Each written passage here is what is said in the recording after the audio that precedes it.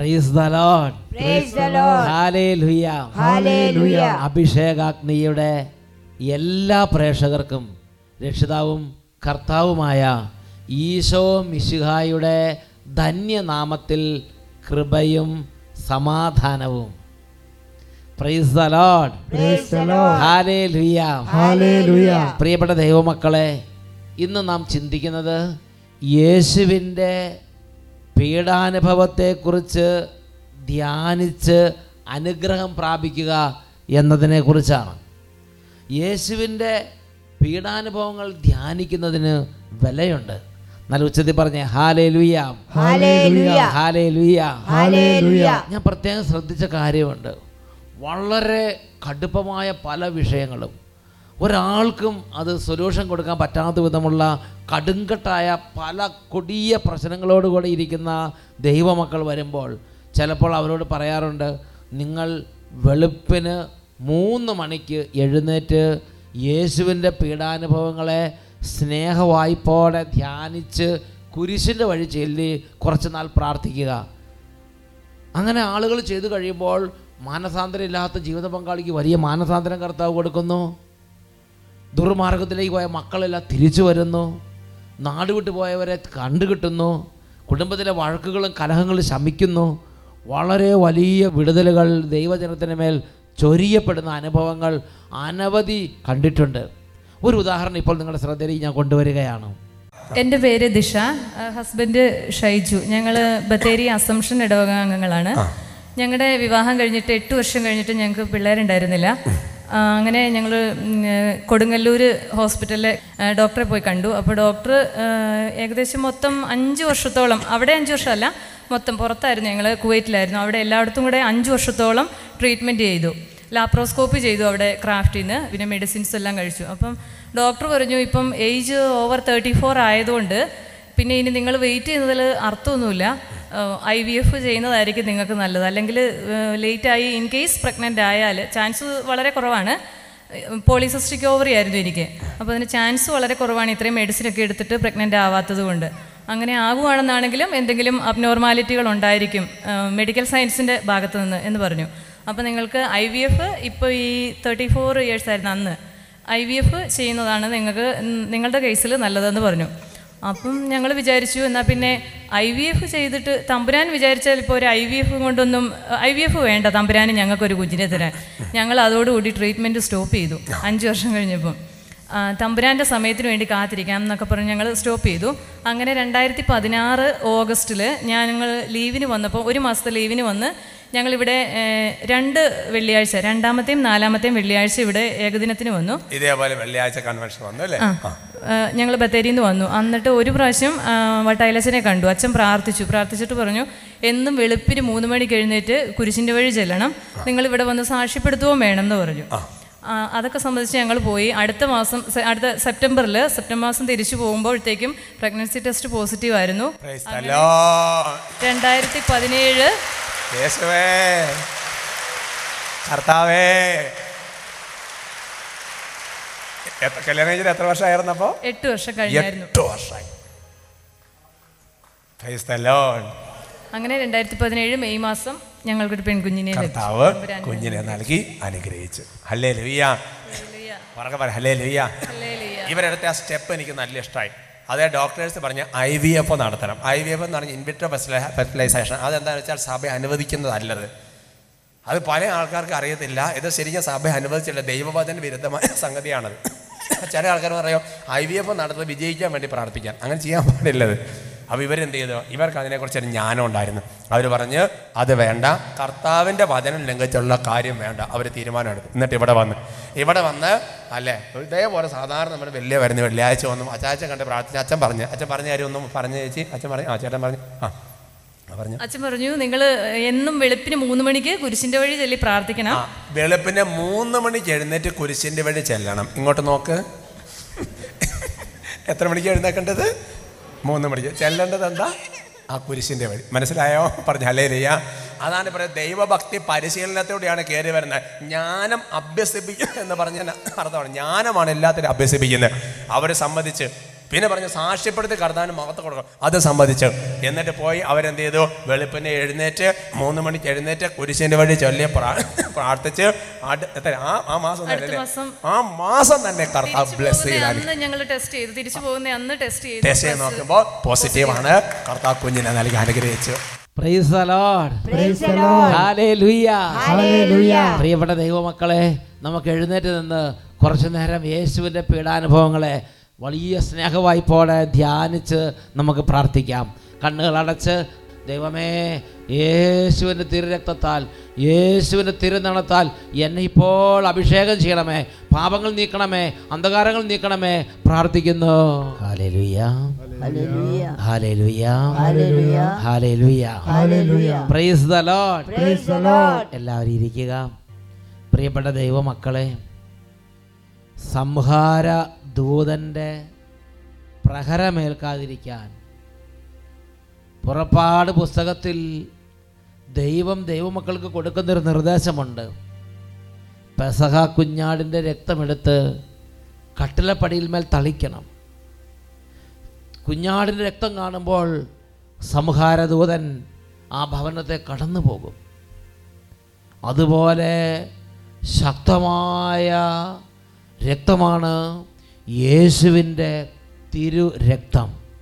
Hallelujah, ഹല്ലേലൂയ, ഹല്ലേലൂയ, ഹല്ലേലൂയ, ഹല്ലേലൂയ, ഹല്ലേലൂയ. എനിക്കും നിങ്ങൾക്കോരോരുത്തർക്കും വേണ്ടി ചിന്തപ്പെട്ട നിർമ്മല രക്തമാണ്, പാപപരിഹാര രക്തമാണ് യേശുവിൻ്റെ രക്തം. ഞാനും നിങ്ങളും യേശുവിൻ്റെ പീഡാനുഭവത്തെ സ്നേഹത്തോടെ ധ്യാനിക്കുകയും യേശു കുരിശിൽ മരിച്ചത് എനിക്ക് വേണ്ടിയാണെന്നും യേശുവിൻ്റെ കുരിശ് മരണത്തിലൂടെ എൻ്റെ എല്ലാ പാപങ്ങൾക്കുള്ള പരിഹാര ബലിയായി അവിടുന്ന് തന്നെ അർപ്പിച്ചുവെന്നും യേശുവിൻ്റെ കുരിശ് മരണത്തിലൂടെ എൻ്റെ എല്ലാ പാപങ്ങളും നീക്കം ചെയ്യപ്പെട്ടുവെന്നും എൻ്റെ യേശു എൻ്റെ രക്ഷകനാണെന്നും എൻ്റെ ഹൃദയം കൊണ്ട് ഞാൻ എന്ന് അംഗീകരിക്കുന്നുവോ അന്ന് സ്വർഗത്തിൻ്റെ വലിയ ശക്തി എൻ്റെ മേൽ ആവസിക്കും. ഒരു മനുഷ്യൻ ഈ ഭൂമിയിലിരിക്കുമ്പോൾ വളരെ അനുഗ്രഹം കൊണ്ടുവരുന്ന ആ മനുഷ്യൻ്റെ ജീവിതത്തിലെ ഒരു യുഗം മാറി മറ്റൊരു യുഗം ഉദിക്കാൻ കാരണമാകുന്ന 3 സംഗതികളുണ്ട്. ഒന്ന്, യേശു ക്രിസ്തു ജനിച്ചത് എൻ്റെ രക്ഷയ്ക്ക് വേണ്ടി കൂടിയാണെന്ന് വിശ്വസിക്കണം. 2, യേശു ക്രിസ്തു സഹിച്ചതും യേശു ക്രിസ്തു ഏറ്റെടുത്ത പീഡകളും എൻ്റെ പാപപരിഹാരത്തിന് വേണ്ടിയായിരുന്നു എന്ന് കൂടി ഞാനും നിങ്ങളും മനസ്സിലാക്കണം. ഹല്ലേലൂയ, ഹല്ലേലൂയ, ഹല്ലേലൂയ, ഹല്ലേലൂയ, ഹല്ലേലൂയ, ഹല്ലേലൂയ, ഹല്ലേലൂയ, ഹല്ലേലൂയ. യേശു ക്രിസ്തുവിനെ അക്സെപ്റ്റ് ചെയ്യുന്ന, സ്വീകരിക്കുന്ന ഒരു വ്യക്തിക്ക് നിത്യജീവൻ ഉണ്ടെന്ന് ഞാനും നിങ്ങളും വിശ്വസിക്കണം. സ്വർഗത്തെ സന്തോഷിപ്പിക്കുന്ന വലിയൊരു കാര്യമാണ് യേശുവിൻ്റെ പീഡാനുഭവത്തെക്കുറിച്ചുള്ള ധ്യാനം. വിശുദ്ധ ഫൗസ്റ്റീനയുടെ ഡയറി കുറിപ്പിൽ വിശുദ്ധ ഫൗസ്റ്റീനയ്ക്ക് ഒരു ദിവസം ഈശോ പ്രത്യക്ഷപ്പെട്ട് വെളിപ്പെടുത്തി കൊടുത്തൊരു വെളിപ്പെടുത്തൽ 369 ഖണ്ഡികയിൽ നമ്മൾ വായിക്കുന്നുണ്ട്. അവിടെ വായിക്കുന്ന ഇങ്ങനെയാണ്: 1 വർഷം മുഴുവനും നീണ്ടു നിൽക്കുന്ന രക്തമൊലിപ്പിക്കുന്ന ചാട്ടവാർ അടികളേക്കാൾ വൈശിഷ്ട്യം എൻ്റെ പീഡാനുഭവത്തെക്കുറിച്ച് 1 മണിക്കൂർ ധ്യാനിക്കുന്ന വ്യക്തിക്ക് ലഭിക്കും.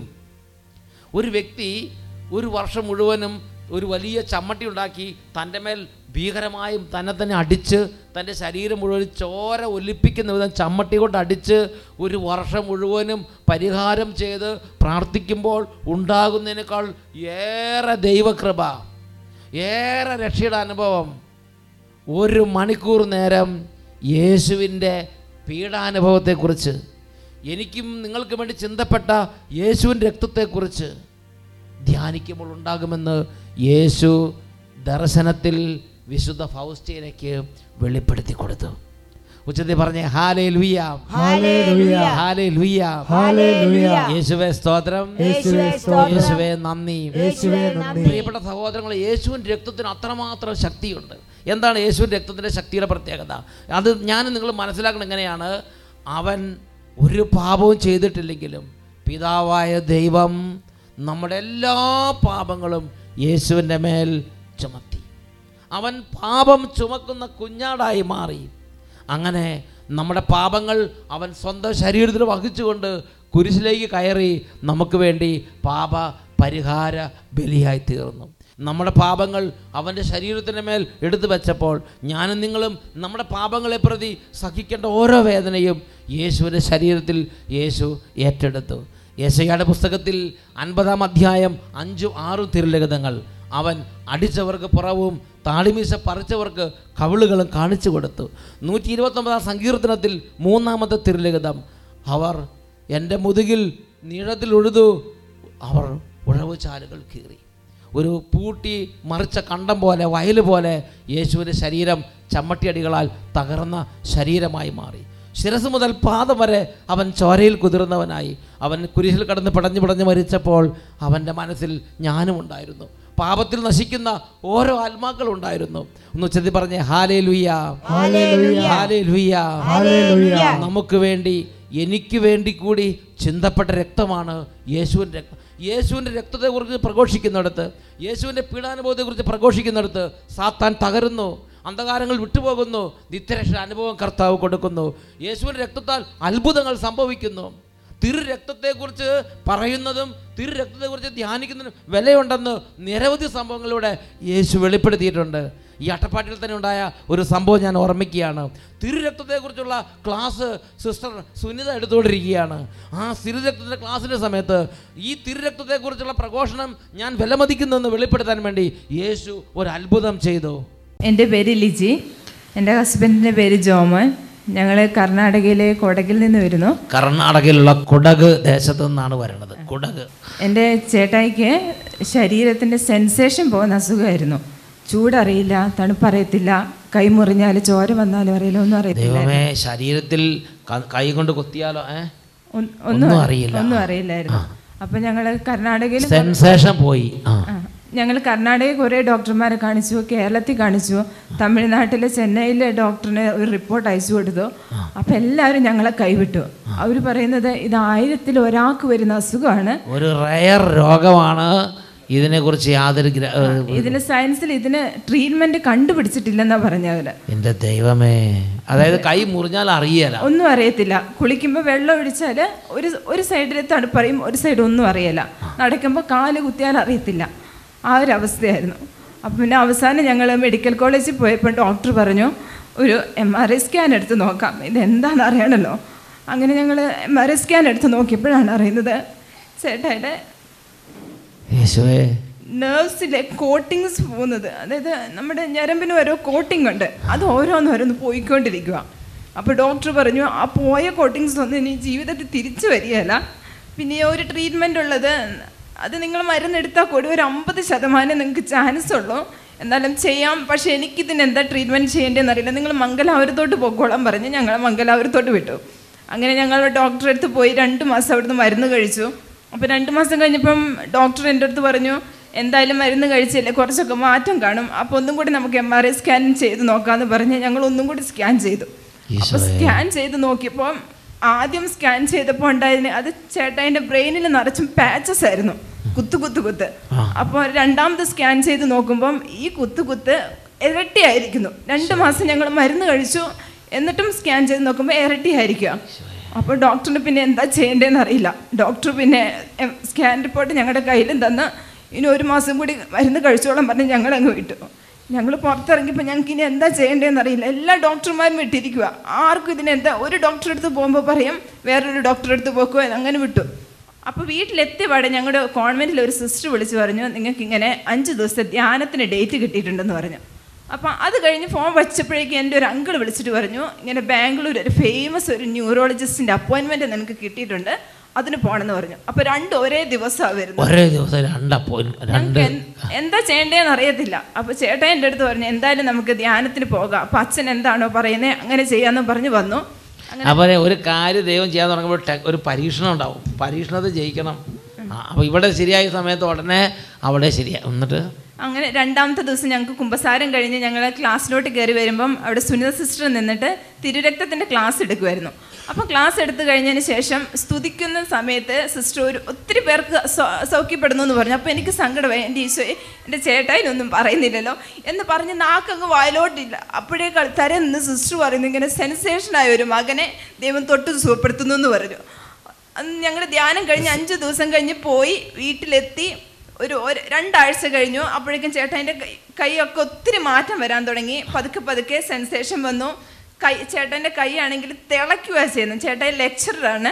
അപ്പോൾ ബോർഡിൽ എഴുതാൻ നേരത്ത് ചോക്കുപടി കയ്യിൽ വീണാൽ കൈ തിളയ്ക്കും. വേദനയല്ല, നമ്മൾ ഗ്യാസ് കത്തിച്ച് വെച്ചാൽ അതിൻ്റെ മുകളിൽ കൈ അങ്ങനെ വെക്കും. അങ്ങനെ തിളയ്ക്കുന്ന അവസ്ഥയായിരുന്നു. അപ്പോൾ ഗ്ലൗസൊക്കെ ഇട്ടുകൊണ്ട് ബോർഡിൽ എഴുതിക്കൊണ്ടിരുന്നത്. അപ്പോൾ അതൊക്കെ ഒത്തിരി മാറി. അപ്പോൾ അവസാനം ചേട്ടായി പറഞ്ഞു, അന്ന് നമുക്കൊന്നും കൂടി ഒന്ന് സ്കാൻ ചെയ്ത് നോക്കാം, എന്തെങ്കിലും മാറ്റം ഉണ്ടോയെന്ന് അറിയാം. അപ്പോൾ ഞങ്ങൾ ഇപ്രാവശ്യം പോയപ്പോൾ 2 ആഴ്ച മുമ്പ് പോയി സ്കാൻ ചെയ്തു. തലയിലുണ്ടായിരുന്ന ഒരൊറ്റ പാച്ചസ് പോലും ഇപ്പോഴില്ല. കുത്തുകുത്തായിരുന്ന എല്ലാം അപ്രത്യക്ഷമായി. ബ്രെയിൻ സൗഖ്യം പെട്ട് ഡോക്ടറിന് തന്നെ അതിശയായി. കാരണം ഡോക്ടർ ഞങ്ങളുടെ അടുത്ത് പറഞ്ഞു, നിങ്ങൾ മരുന്ന് കഴിച്ചാൽ 50% അത്രയേ സുഖം പ്രാപിക്കത്തുള്ളൂ, വേറെ ഒരു ചാൻസും നിങ്ങൾക്കില്ല എന്ന് പറഞ്ഞു. ഇപ്പൊ കൈക്ക് നല്ല സെൻസേഷൻ ഉണ്ട്, വേദനയില്ല, ബേണിംഗ് സിസ്റ്റം ഇല്ല, ഒന്നുമില്ല. ദൈവം തൊട്ട് ബേണിംഗ് എക്സ്പീരിയൻസ് അതൊക്കെ പോയി, എല്ലാം പോയി.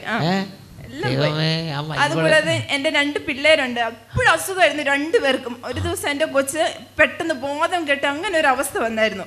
എപ്പോഴും ഒരാൾക്ക് മാറുമ്പോൾ വേറെ ഒരാൾക്ക്. ഞങ്ങൾക്ക് 4 പേർക്ക് കണ്ടിന്യൂസ് രോഗം വരുമായിരുന്നു.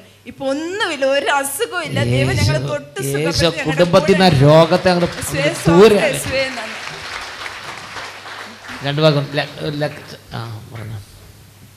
എൻ്റെ അസുഖത്തിൻ്റെ പേര് മൾട്ടിപ്പിൾ സ്ക്ലീറോസിസ് എന്നാണ്. അത് 10,000-ൽ ഒരാൾക്കാണ് വരുന്നതെന്നാണ് ഡോക്ടർ പറഞ്ഞേക്കുന്നത്.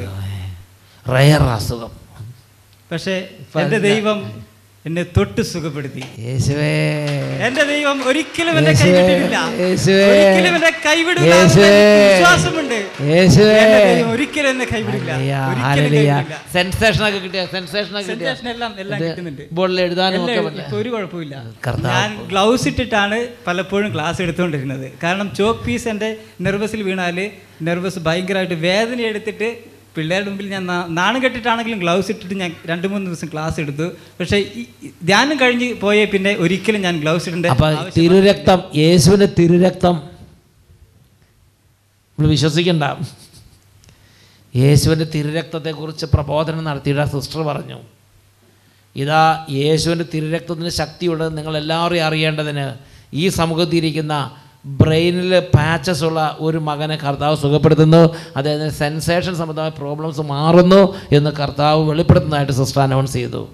അതേപോലെ ഈ മകന് സംഭവിച്ചു. അങ്ങനെ ഇത് 10,000-ൽ ഒരാൾക്കുള്ളൊരു അസുഖമാണെന്ന് ഓർക്കണം.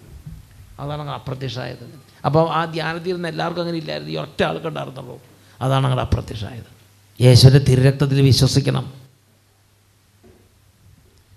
ഈ ഒരു കാര്യം നമ്മളോട് പറയാൻ വേണ്ടി ഇവർ കർണാടകം അല്ല കൊടക്